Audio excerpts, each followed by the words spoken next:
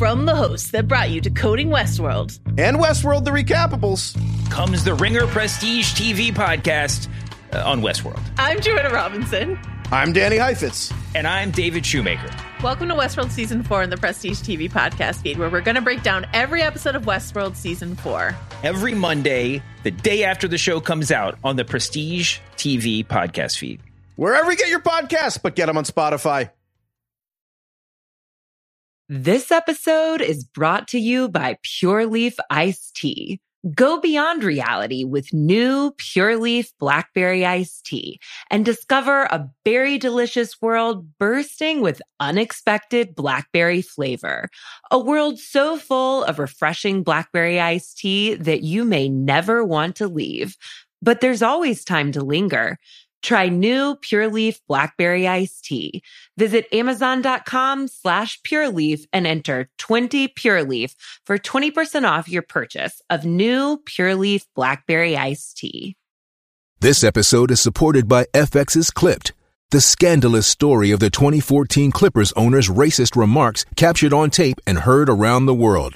The series charts the tape's impact on a dysfunctional basketball organization striving to win against their reputation as the most cursed team in the league. Starring Lawrence Fishburne, Jackie Weaver, Cleopatra Coleman, and Ed O'Neill. FX's Clipped, streaming June 4th, only on Hulu.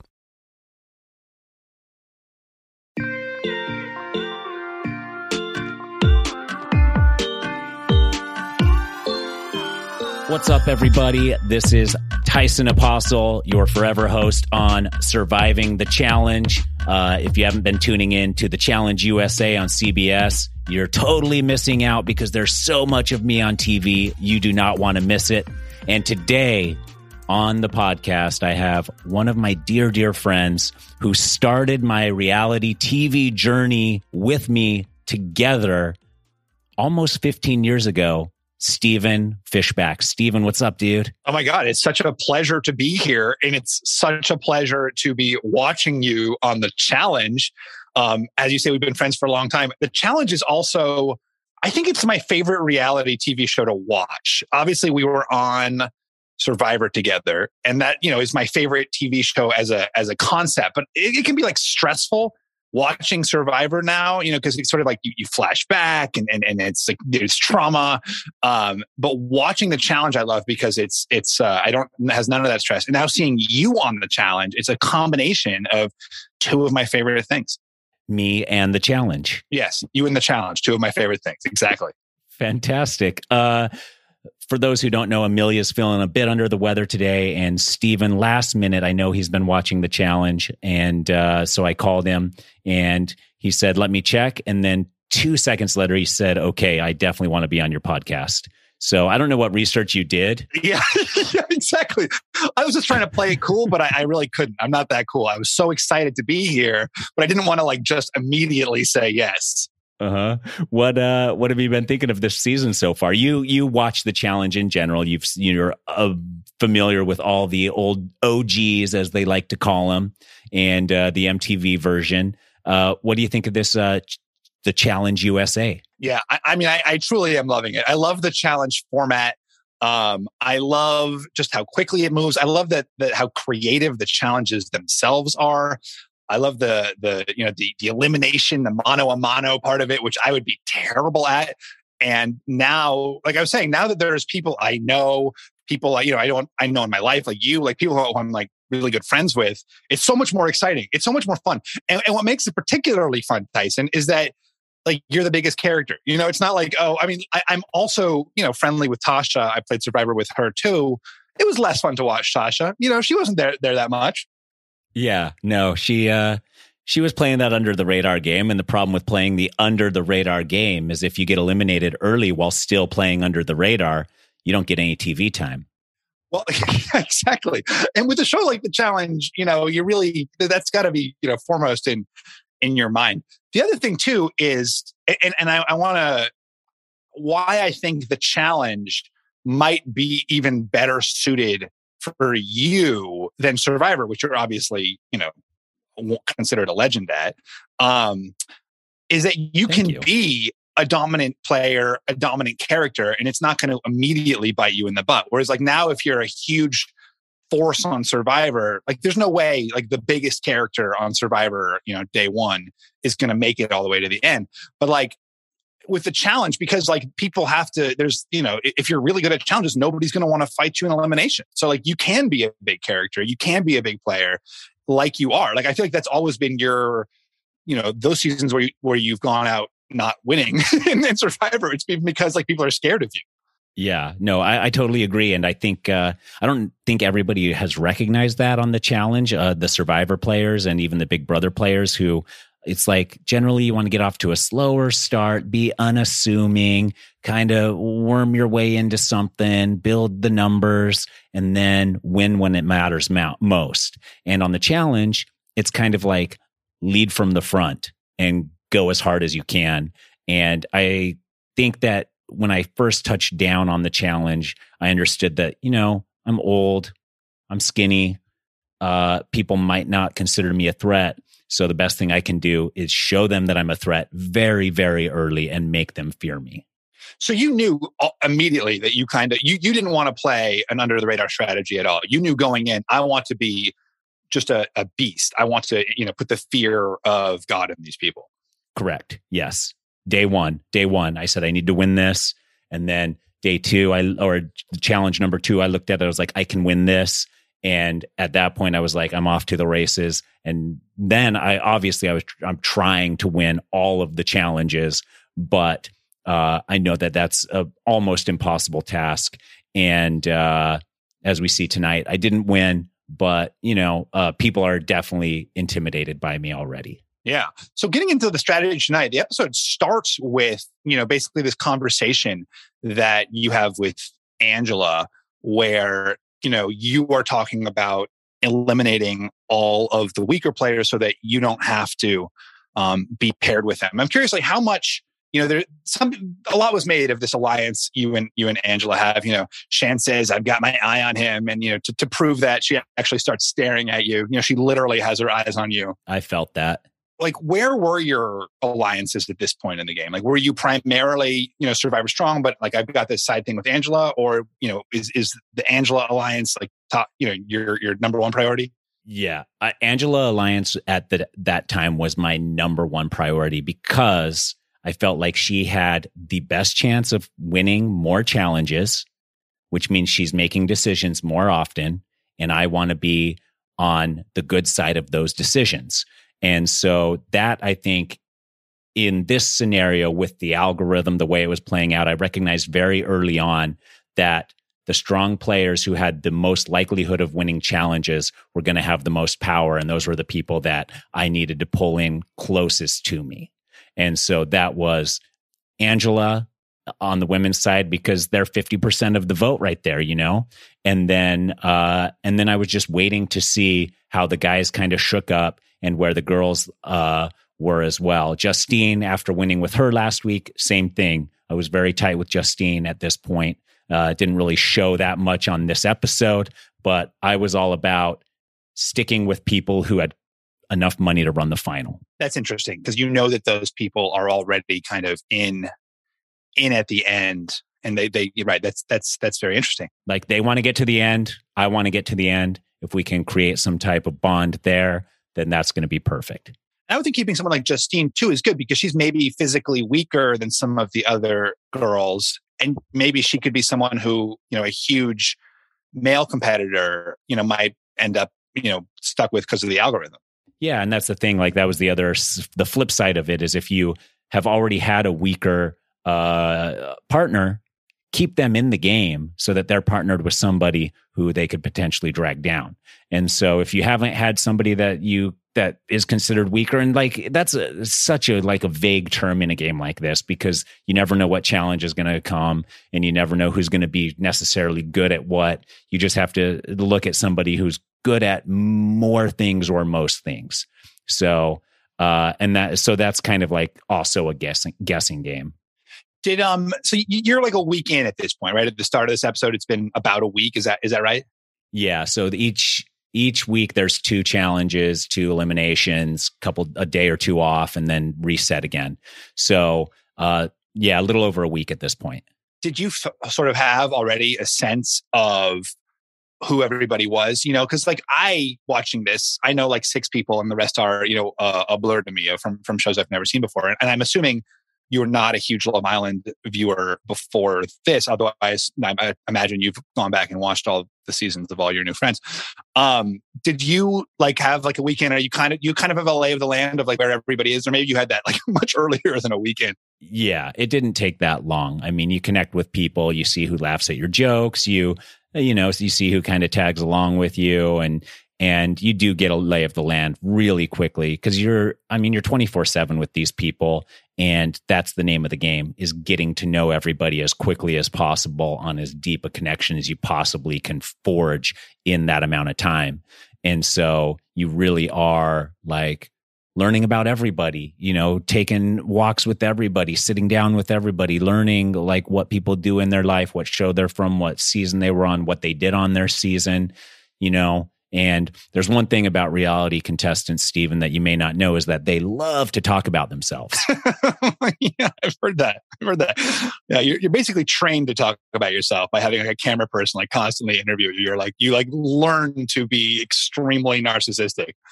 Yeah, it's it. Like, there's so many times in my life where I go out and somebody's like, "Hey, how's it going, Tyson?" I'm like, "I'm going to tell you my entire thing right now." And then I stop myself. I was like, "What about you? What are you up to?" Exactly. So who else is at this point, do you think, is playing a good game? Because I feel like we've mostly seen strategy from you and Angela, and like maybe a little bit Shan, and, you know, we see kind of the Amazing Racers off in their like little, you know, area of like complaining about how no one respects them. But, you know, is there someone who we're not seeing who's playing a really smart game at this point? I think most of the under the radar players are doing okay. Like Cinco was very good at getting around and meeting a lot of people, and kind of like the "I'm cool with you" type of conversation. He had a lot of those, and you could see it, but also you were like, okay, Cinco's super chill. He's cool. He hasn't really like pronounced his devotion to any one group, and he seems like he's just kind of chill. So let's just let him chill. And so there were people like that. The survivors, obviously, were all preaching Survivor strong, but you know how survivors are. They're all, you know, side-eyeing each other, wondering when the first survivor is going to strike at the first survivor. Yeah. And so it's just like, do you wait to get got, or do you get them first? So, and that's, I think, the game that the survivor contestants are playing with each other. And the fun thing, or the interesting thing about the challenge, is you don't have to strategize as hard as you do on Survivor. Like, there's just like, it's a little bit more toned down and relaxed in that environment because you have the eliminations. So you just have to like win your way back in, which is like a little bit of an insurance policy if you do go into elimination. And then, you know, a handful of people, 6 to 10 people, are going to make the finals. So you don't really have to whittle it down. And then you don't also have to backstab with as much finesse because nobody's voting for you to win in the end. Right. That's so interesting. I've thought that's a great point. I've thought about the thing where if there's a larger group at the end, means you never really have to turn on your close allies. But the point that, you know, you can eliminate people and not, you know, really worry about it. I hadn't really thought about that. You don't have to like be nice to people as you vote them into elimination. Yeah. Imagine being final 8 in token chains, dude. We both would have been there. That'd be a disaster. We'd run, oh my God, we'd all run a race against each other. That'd be just horrible. So, but that's the thing. Like, the game of Survivor, that's about when it got going right there. Yeah. And by then you're already in the finals. So definitely a different beast. And is this, I mean, so the thing about like keeping strong players is then you have to run a final against them. I mean, maybe for someone like you. Yeah, nobody's stronger than me. For me, I definitely benefit from this. For other people who aren't as strong as me, they do not benefit from this. but they do benefit in the fact that they go a little bit further. So can I convince them that they can go further or that they can beat me in a final? That's the sales pitch I have to make. And I'm very aware of that. Like, the final is what I am most built for. The fact that I won the first 2 challenges, ridiculous. But if you put me in a final, I'm going to win almost every single time. And the only person that can beat me in a final is myself. Yeah. Well, right. Because you're an endurance athlete. You do like extreme endurance, you're like professional endurance athlete. You do extreme endurance events for fun for some reason. But like, obviously you're not like meant to do, you're not made for like hall brawls, which like for me, if I'm, I would be terrified of that, going on the Challenger. Like, am I just going to get a concussion, because I'm going to have to run head first into, Cinco. Exactly. And that was my concern too. It was like, I'm going to be good at everything except for going into a hall brawl or something like that with somebody much, much bigger than me. And I'm at the age where I definitely can't afford to get hurt on a game show. Like I'm not sacrificing my health to, not look weak on TV. Right.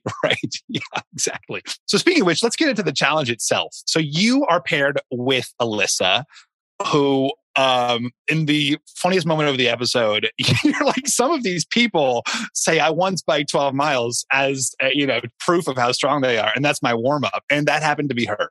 Yeah. I did not in that moment remember it was her at all. I just remember everybody bragging about like all the stuff they had done leading up to get ready. And I was just like, no, that's not even a thing. Like, a 3-mile run is like, that's fine. But like, if you can't run 3 miles without training for it, you're in for a rude awakening. Like, and so 12 miles, like, I don't ever think that it's not even worth putting on my bike shoes for a 12-mile thing. Like if you're like, hey, we only have time for 12 miles today. I was like, well, I'll get the same amount of fitness from doing nothing. So I'll just stay home. It's not worth the energy to put my shoes and cycling clothes on and get my bike out of the garage. So it was super funny. And Alyssa took it so well. And I think that like Alyssa, I think her charm is that she is very okay with being very honest about who she is.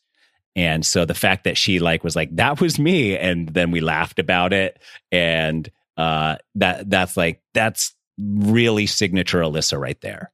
Were you nervous? I mean, it's like you in the first 2 challenges, you have to be thinking like, maybe I can sweep, like that has to be in your head. Oh my gosh, dude. That's all I was thinking. Legit going to bed. I was just like, I got to sweep this. And the only reason I wanted to sweep, because it would have been hilarious if I get to the final and I'm the only person there because nobody else has enough money. Exactly. And I'm like, I will buy 3 of my closest friends into the final just to demolish them. And then I was like, and do you know how ashamed everyone would feel? Like that. It's like, just to be like, I would probably the oldest, like one of the oldest people there for sure, right? And then, or certainly one of the oldest guys there. Yeah. Yes.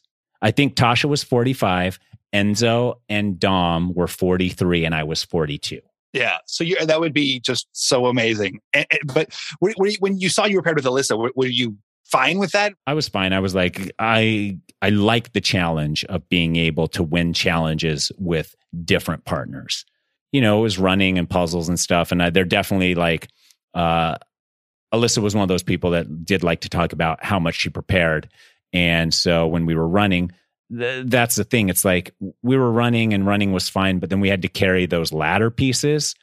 And those weren't weighted based on a percentage of your own body weight. So even though it was like 20, 25 pound weight, for me, it was no big deal, but I'm twice as big as Alyssa. So Alyssa was like, kind of dragging that thing. And part of me was like, pick up the pace. But then I also was like, she's essentially lifting twice as much as I am right now.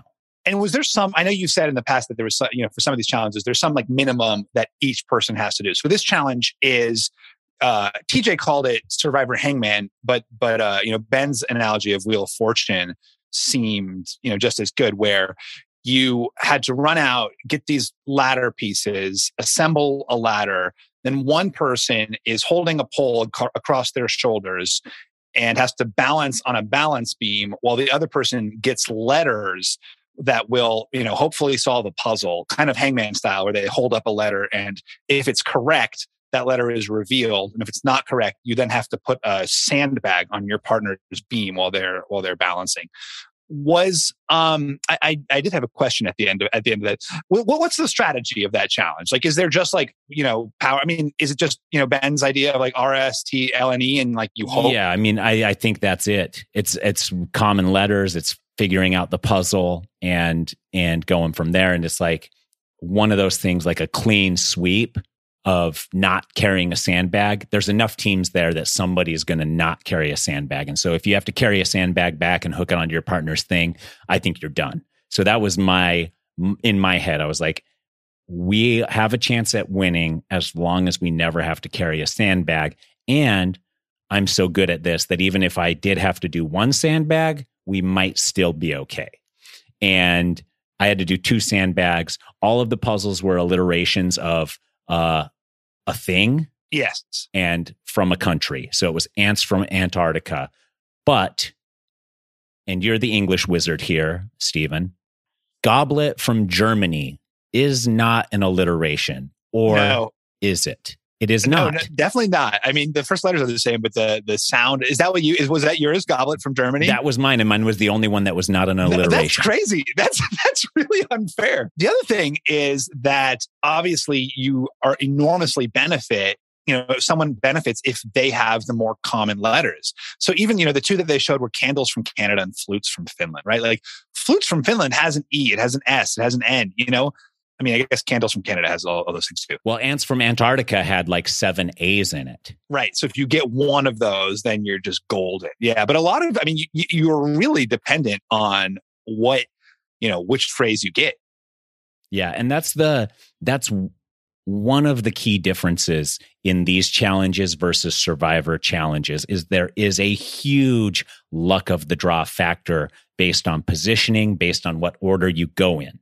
And that's just the nature of this game. Like, people address it all the time and they're like, well, them's the breaks. We draw spots. They do draw spots every time. And if you get that spot that's like a little bit more difficult, that's just the way it is. And so Survivor is the opposite, where they build everything as fair as they possibly can fathom. Yes. And that's so interesting. And so you're not like, oh, I got screwed, I had the one alliteration. You're just kind of, that stinks, But ultimately, this is not a bad result for you, because Angela winning is, great. You know that you're safe. You know that you're going to have huge influence in the vote. And we can also poll in Kyland as well. Right. That's so. What would happen with James and Tasha? So James went to give Tasha a sandbag, and she just immediately tipped. Was it just like did Tasha just totally screw up, or was there something about the balance beams that was that we're not seeing? 10 pounds, and if you have that bar centered on your shoulders, and then you add 10 pounds to one side, I think James probably added it and then just let it drop, and it dropped to the ground. Whereas it took me, when I hooked my bag on Alyssa's shoulders, it took me a good 30 seconds to a minute to help her balance it before I let go fully of the bag. Right. And there was even a moment where she said, right, are you actually, that was her, right? Saying to you, like, yes. Oh, have you let go yet? And you're like, no, I haven't, but which was like sort of funny, but also makes so much sense, because you don't want to just drop it on her, because obviously that can immediately, destabilize someone. Yes, exactly. And I think that's what happened there. And Tasha kind of destabilized, tapped the ground, and then dropped. And that padding wasn't a pad. It was like a bunch of cardboard boxes underneath a cover, which works, but not soft. Right. That's interesting. That's really interesting. And so, it's much also more challenging to balance that across your shoulders, especially if, I was actually wondering if there's any chance that you would do that. I mean, I knew there was no way Alyssa was going to be sprinting back and forth, but you presumably would have had better balance than her too. But it ended up not being an issue because you didn't win or lose. Yes. And that's the thing, is like, the best thing you can do on the challenge is win the challenge. But if you're not going to win, do not lose and have created yourself a group socially that is the majority. and then you're pretty solid. So you get back, after the challenge, and you go right up to Angela. It was interesting to me because it seemed like you said, okay, we'll talk. We'll make this our decision. Whereas the previous 2 episodes, it seemed like, it was really your decision with your partner. This one, it's it was framed as kind of, this is our decision together. Like, were all the decisions sort of, nebulous group decisions, or, were you and Angela kind of talking for all of them? And this one just kind of showed that a little bit more?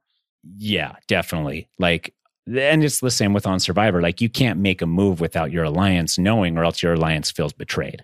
So anybody that's feeling close to you, you have to give them something. And the closer they are to you, the more information you have to give them, versus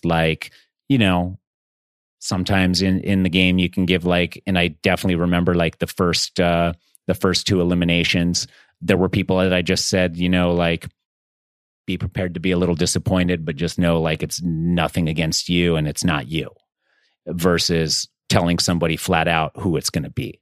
And so you have to give some, but to who and how much is dependent on how close you are with that person. So Angela, at this point, she knew who I was putting into elimination and why, and we talked through it. And I actually, last week, when I put Tiffany in, she actually said, I don't think Tiffany is the move. And I was like, okay. And then everybody else from Big Brother was like, put Tiffany in. So then I went back to Angela. I was like, everybody wants Tiffany. She's like, okay, let's do it. So yeah. But if I'm Angela in this position, I'm thinking, Tyson's got an alliance with me, but he also can always fall back on Survivor. So if I'm Angela, I want to eliminate a Survivor here. And so I was thinking, if she's got to put in Dominic and Cashel. But then you also said earlier, you're kind of protecting Justine. So the show made it seem like there was, is it Dominic and Cache, or is it Justine and Leo? And you're saying Justine and Leo were never really on the table because you were kind of protecting Justine anyway. Yeah, for me, Justine would not have been an option. I think Angela felt the same way. But at the same time, you have to just hear people out. Every time you go into that room, you are like, what do you want? And then they say, and then you're like, okay, cool. And then you think of exactly what you want to do. And then you go back to them and sell them on the idea of what you want to do and why you think it's best for them, whether or not it really is. That's great. Yeah. I mean, was James right to want, to go against Justine and Leo? Yeah, I think so. I mean, with going against Amazing Race, probably not, honestly. Too early to do that. But he was right in if I'm going to go in, I may as well get my money for the final. And that was the problem with going in against Dom and Cash, is that they didn't have enough cash to win to qualify James and Tasha for the final. So it's even if I go in and win, I still have to either win a challenge or win more eliminations. So that was some pressure and some stress. Whereas, and I think Tasha and James both were we want to get our money, but I didn't want to set the precedent for putting people with money in the elimination, because I didn't want people to then feel comfortable with putting me in. So my whole thing was, if you qualified for the final, let's try and help each other. So sorry, and I should have given more context. So James was basically pushing to send in Justine and Leo, even though Leo is one of the 3 other amazing racers. It's James, Leo, and Kayla are the only amazing racers. And so the 3 of them, you'd think, because they are such a small group, really have to have each other's backs. I was trying to think, is there some argument that if James is the solo racer left, that actually benefits him because he's less of a target? But not really. I don't think so. Yeah, not in the way that the decisions seem to be being made here. Then you don't have anybody upset, when they go against you. So I don't think there's any benefit to being the lone survivor of the Amazing Race group. And I also think it was probably pretty poor of James to even go to Leo and be like, I kind of want to go against you because I kind of want to get my money. Yeah. That's fine if you feel that way, James, but keep that to yourself with someone who is trusting you. Right. I mean, that seemed like a huge a huge thing to say, right? Because if he does come back, then suddenly he's really fractured this bond, not just with Leo, but also with Kayla. I mean, is there any element of James thinking here, I lost the last challenge. I was the first one out of that. I lost this challenge. I'm the first one out of this. Like, I am not long for this game. I just need to create as much drama as I can to earn myself a spot back here. Yeah, I mean, there would have to be. And it was in a way heartbreaking. Like, James was my bunkmate. We shared a bunk bed and we were pretty close. And he was like, I'm working with you, Tyson. I want to work with Survivor. I'm willing to do whatever. And I was like, great, let's work together. But then he kept finding himself on the bottom. I was like, James, dude, we can run this. You can be part of it, but you got to stay out of elimination. And so, and at that point, it was like, he was coming to me for advice every once in a while. I was giving it to him, but at the same time, I was like, this is going to catch up with me, James, at some point if you don't shut it down and stop losing.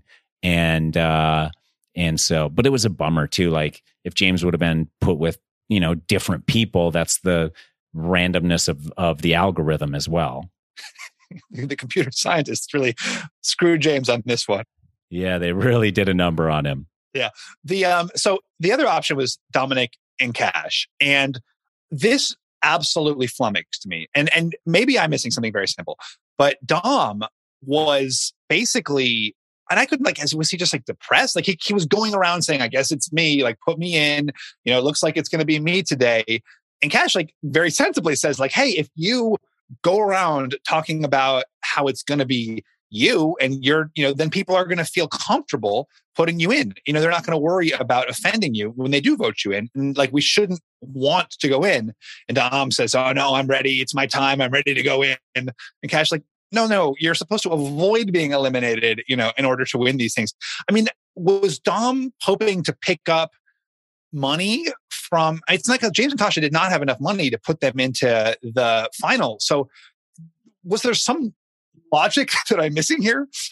I think he was trying to intimidate James and Tasha from nominating or pushing to have them nominated for elimination. So I think he was kind of puffing his chest out and being like, well, I'm ready. I'm definitely going to crush type of thing. But he did it a little too timid and not in your face and brash and arrogant enough. Yeah. It's take a page from my book, bro, and tell everybody you're the best at everything. Right.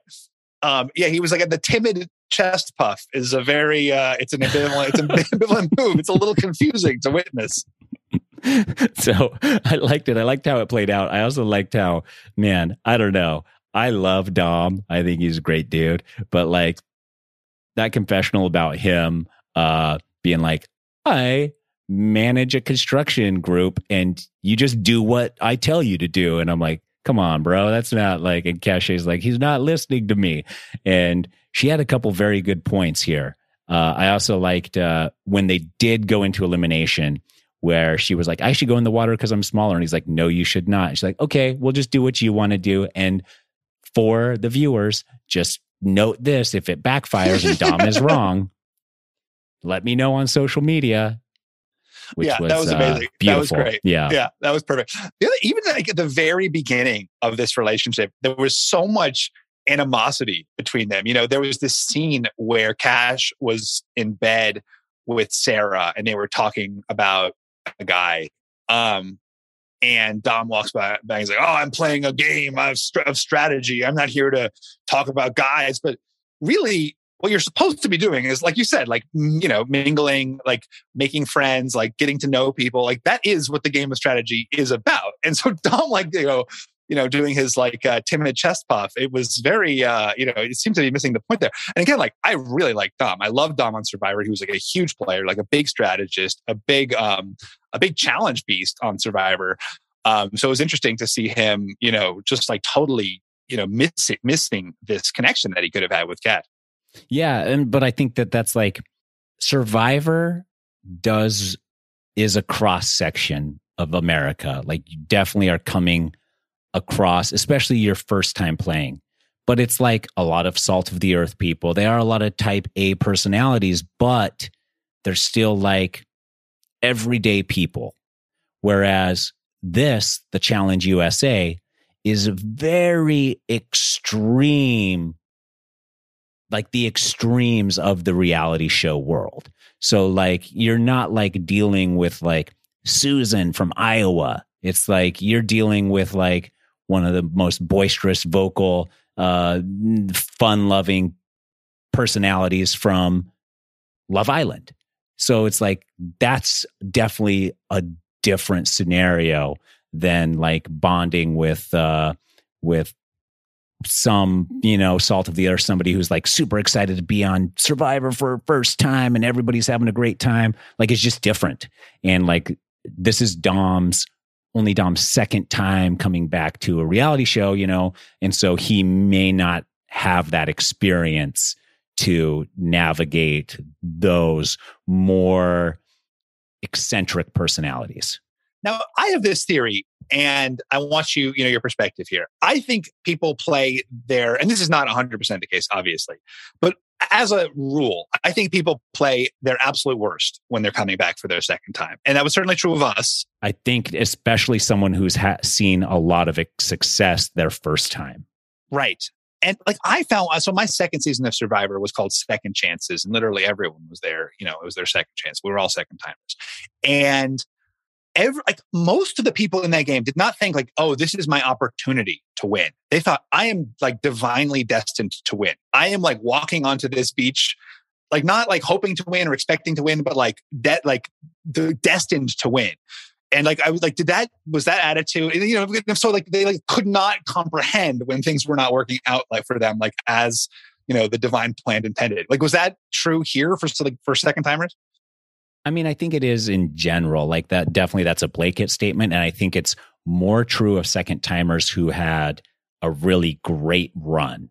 Like if you felt the real sting and agony of defeat and embarrassment, and everybody at home laughed at you as you failed miserably on your first season of whatever, then I think you come back with a little vengeance, a little wisdom. You're ready to change things up and shake things up differently. Whereas if you have a great run, you're like, I'm going to do everything like pretty much the same. I'm just going to be like more cognizant of like this one thing that got me last time. That's the wrong way to play. This episode is brought to you by Pure Leaf Iced Tea. Go beyond reality with new Pure Leaf Blackberry Iced Tea and discover a berry delicious world bursting with unexpected blackberry flavor. A world so full of refreshing blackberry iced tea that you may never want to leave. But there's always time to linger. Try new Pure Leaf Blackberry Iced Tea. Visit Amazon.com/PureLeaf and enter 20 Pure Leaf for 20% off your purchase of new Pure Leaf Blackberry Iced Tea. This episode is brought to you by State Farm. You might say all kinds of stuff when things go wrong, but these are the words you really need to remember. Like a good neighbor, State Farm is there. They've got options to fit your unique insurance needs, meaning you can talk to your agent to choose the coverage you need, have coverage options to protect the things you value most, file a claim right on the State Farm mobile app, and even reach a real person when you need to talk to someone. Like a good neighbor, State Farm is there. And so what do you think, you've this is your 5th season of competition reality, right? I mean, your 6th season of any reality. Yeah. What do you think is like some of the perspective you have that some of these people just do not have at all? I think you got to slow play. I think you let the game come to you more than go to the game. Like, and I think that that's something that Shan is not doing great at this point. Like, she's going around telling people stuff. And it's like, let people come to you and tell you stuff, because the Shans of the house are going to come to you and tell you if they trust you enough. And then you'll know they trust you enough. Like if you're going around to everybody and being like, hey, yo, so-and-so said this. How do I even know I can trust that person to keep that under wraps? Like that's not something that, and so like letting the game come to you versus the opposite, definitely very, very smart. And then, and then the other thing is just like, let people have their conversations. That's the other thing. Like you can watch people have a conversation, but if you're sticking your nose in every single conversation other people are having, like being able to sit back and trust someone to come back to you with the info from that conversation that you're seeing happen, you have to. Like, you can't be in every conversation because people will hate you. That's so my, like, you know, on Survivor, I always think, you know, you don't want to let a conversation happen without you, because then you're, you know, people are going to like suggest whatever name is a person who's not there. But everybody right? notices that immediately. The second you're sticking your face into everybody's conversation, like, they're noticing that. Like, you need to be aware of the conversations. You need to try and like figure out what's happening, but you can't run around in circles and push your face into every conversation, because that gets old real fast. Right. And so speaking of Shan, like, you know, she came off season 41 of Survivor, and she was this huge epic threat. You know, like, this was one of the great new characters of Survivor who, you know, basically like magically entranced the people of her tribe, and everyone was tripping over themselves to like be her friend and her ally. And it, you know, and she just was like, wow, who is this like new force of reality television who is like both a great character and like, you know, the Shantham, and, you know, she had her, which was like the little ditty she whispered or she sang when she was, you know, scheming. And this time she comes back, and I mean, I don't know. I just like, I feel like it's two different people, you know. Now she's kind of like doing the Shantham, and it's like a bit, you know. She's like an Elvis impersonator, like doing the Shantham, like, hey, like, you know, like it's like a shtick, you know. It's like Coach in his second time, you know, when he was like trying to recapture the Coach glory. Like, what was your takeaway from her? Is this just like second time, you know, blues or? Yeah, I mean, it could be a case of that, but like, I definitely was very, you know, wary of her. Like, I was like, okay, be careful around Shan. I know that she can be dangerous.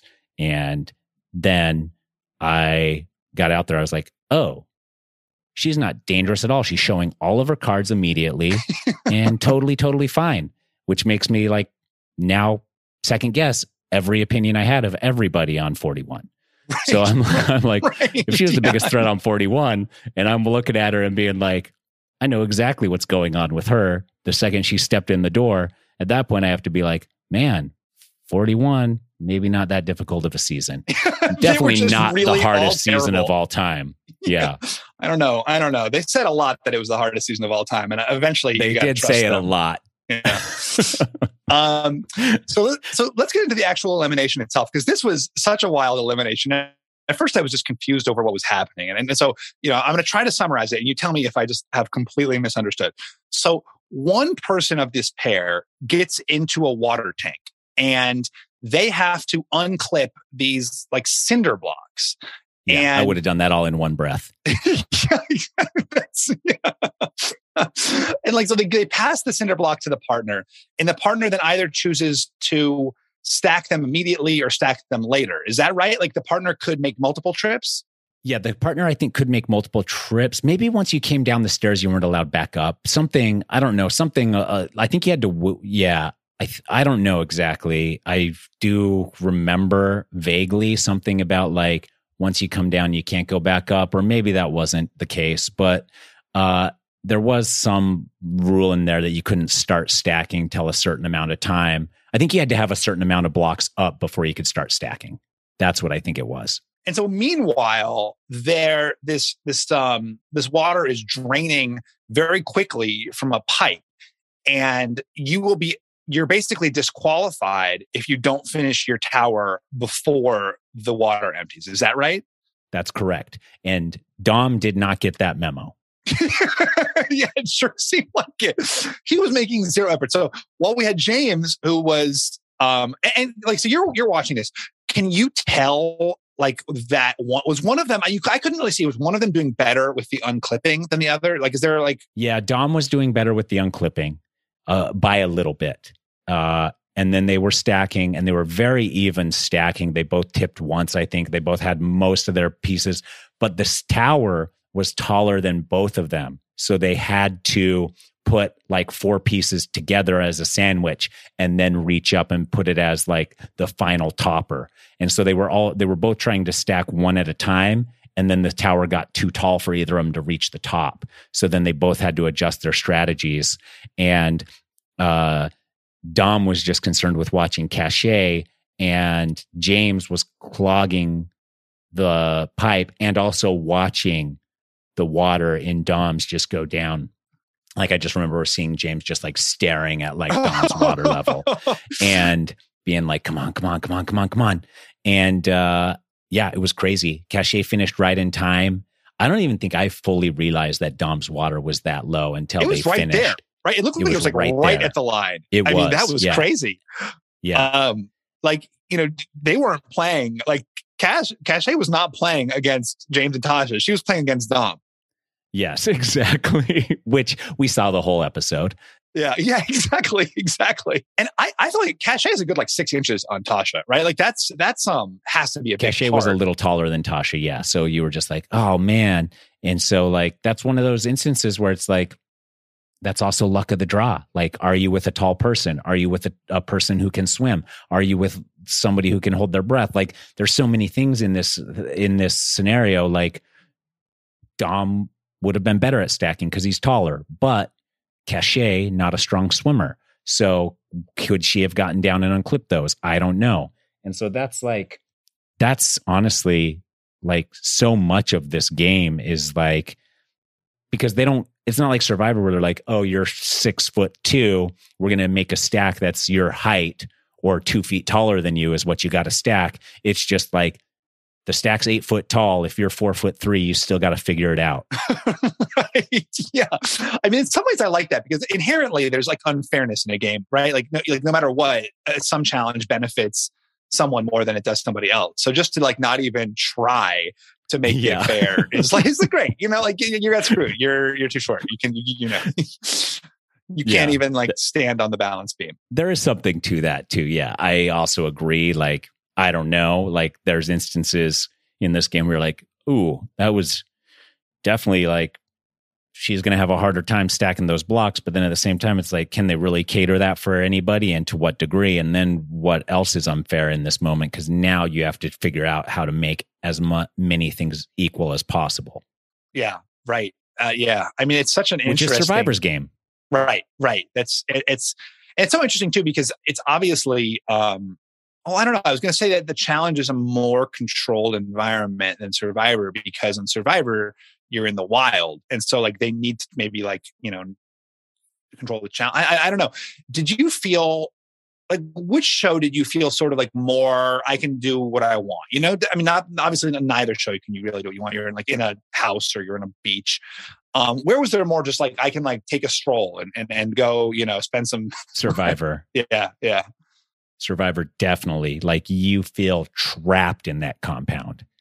Like there's nowhere to go. Basically. You're That's inside wild. All day long. You have a courtyard that like, it's like prison, dude. You go see the sunshine for like an hour a day, you know, and then you go to the gym and, you know, get your bulk on so that you know, don't get beat up in the night.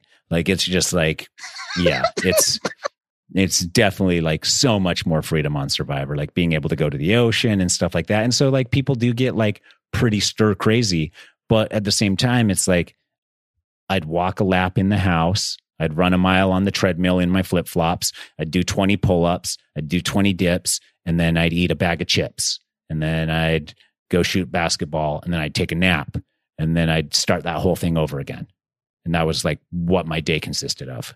And I know you talked a little bit with Amelia about how like the food on the challenge was not good. So it was like not that much better to actually have food. But like still there must be some difference to doing a physical competition when you actually have, you know, the feeling that you have all your physical resources. Yeah, but I always felt pretty good empty on Survivor. Like I always felt like I can pull it all together, muscle through an hour or two of whatever we're doing, and then I can, you know, let my body just like lay in the sand, weak and devoid of all energy.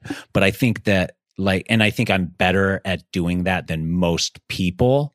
So I think that is an advantage for me. So having everyone else nourished in the house is, for me, a slight disadvantage, is I feel like I'm better at starving than most people. Right. I wanted to talk too about the bunk room, because that actually seems like hell to me. Like when I saw like that full shot, nightmare. Because you have like 28 people, you know, in bunk beds, and they're all in a room together. I'm a light sleeper as it is. Like I need my, you know, my earplugs, my mask. You know, I look like I'm, I don't know, Yeah. Well, that's how I was too. Like I walk in there, I'm like, oh, this is the bunk room. This sucks for these guys, but like, where's my presidential suite? Like, exactly. Yeah. You know, like I'm one of the oldest guys here. I've been on the most shows. I guess you probably the presidential suite somewhere, right? And it wasn't. I was on a bunk. Because like and they're all, you know, you've got all these like 20 somethings who are, you know, exes and they're hooking up and they're carrying each other to bed. And in the challenge, in the MTV challenge, I mean, they're all like playing pranks on each other. I mean, that actually seemed like, was that part of the vibe? Yeah.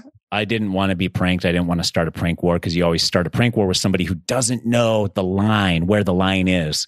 And you're just like, okay, I tickled your face with a feather while you were sleeping and you itched your nose. And then the next day you like scooped out all the feces from like 10 days of shit from the latrine and dumped it on me in my sleep.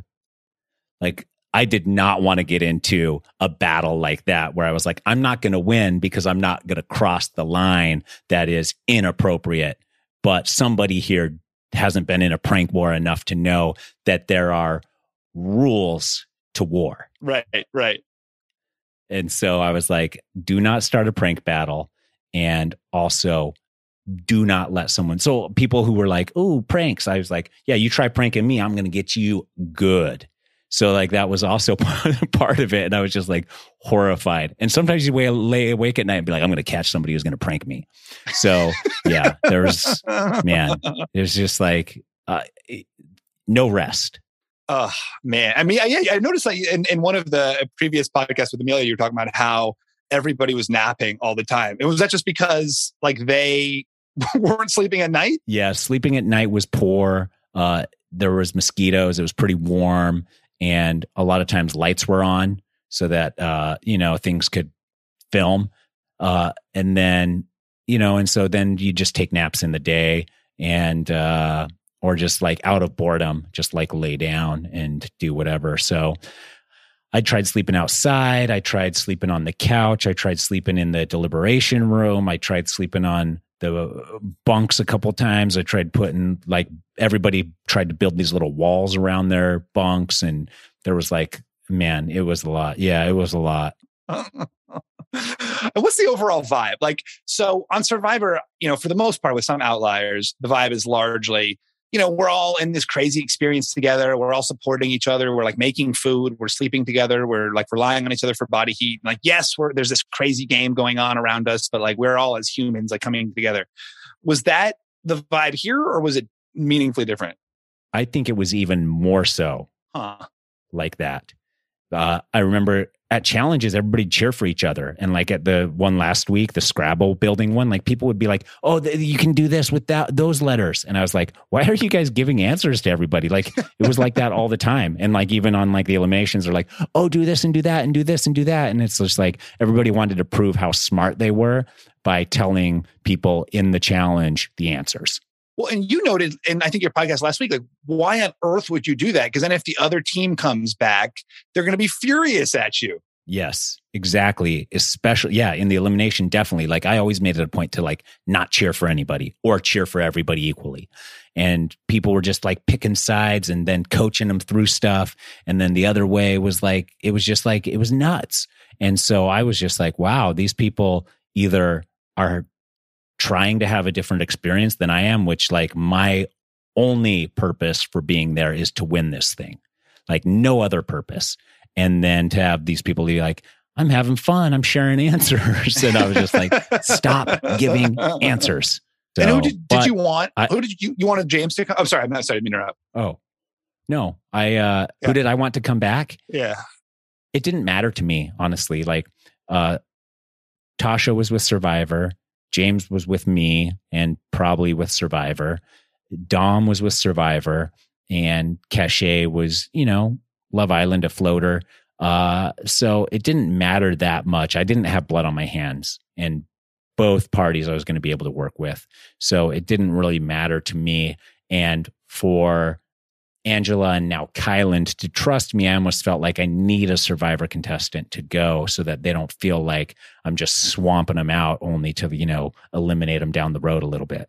So what's interesting about like the Survivor Alliance is that it consists largely of you and two people who you like were enemies with the last time you played Survivor, which are Sarah and Ben.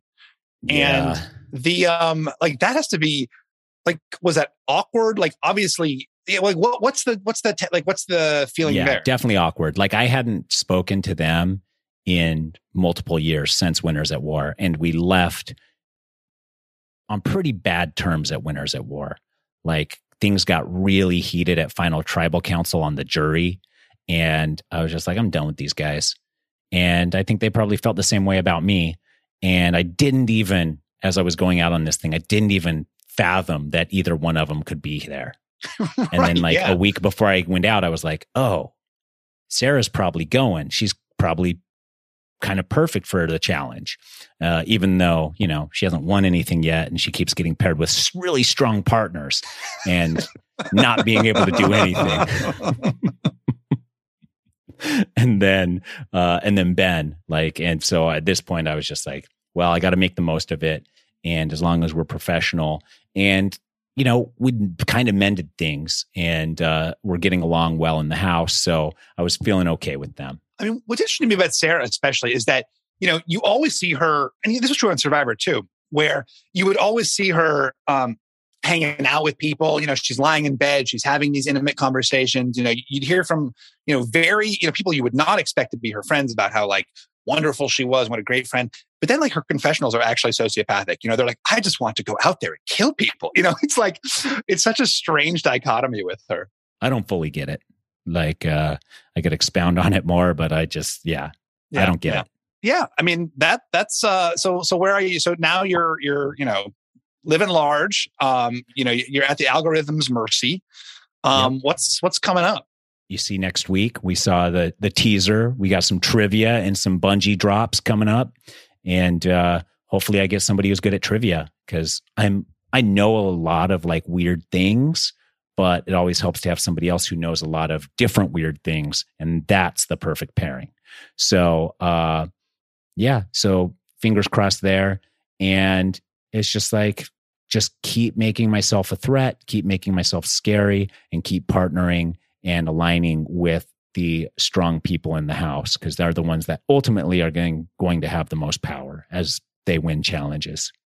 So interesting. It's so much fun, Tyson. It's so much fun to see you on this show, to see you killing it. Should I have been put on this show 10 years ago? Oh my God. I mean, it's interesting. It's more fun to see 42-year-old Tyson just dominate. If you had been on the show 10 years ago, that professional athlete is kicking ass, that's I get it. That's what I would expect. But this, as a 42-year-old father of two, which also, I mean, we didn't talk about this, but big news today in Tyson Apostle world, an article just came out today announcing that you have two kids, which was big. One is 7 and one is 4. I guess they didn't print those articles 7 and 4 years ago, so they decided to do it all in one article. Yeah, I guess that is true. And I also, I did surprise myself a little bit here. Winning the first challenge, I felt very relieved. Crushing the second challenge and realizing that I'm stronger than a lot of dudes in this house was really kind of a very nice wake-up call for me. Because when you go out on these shows, it had been 3 years since I played Survivor last. And I did okay, but you're at some point I'm going to fail miserably physically. And I do not want that on display on national TV for the entire country to see. Yeah, been there. Will I be able to recognize that before I commit to going on TV again? Or will I go on and have that wake-up call? Yeah. Well, and the call has not yet come. The call is not coming from inside the house. No, yeah. Not yet. Yeah. So anyways, anything else, Stephen? No, it's just great chatting with you. It's great hearing your stories. I mean, I got today, I caught up on the previous podcast. They're really great. It was just so delightful. Normally, like I said, I find listening to reality TV podcasts so much stressful just because it's so much a part of, my life and our lives. And they're just so fun. It's just such a, you and Amelia, it's such a great dynamic. And yeah, it's an honor to be the fill-in host today. Thank you, Stephen. Thank you so much for filling in last minute. And I'll stay in touch with you on social media. And you have my phone number. And maybe we'll do this again sometime. Well, Facebook recently said that I'm one of your top fans, so that was an honor. So you've got to I've known that about you for a long time. Yeah. Well, it's great chatting with you today. Until next week, everybody, thank you so much for tuning in. Thank you again to Stephen for filling in last minute. And that's it. We're outie. See ya.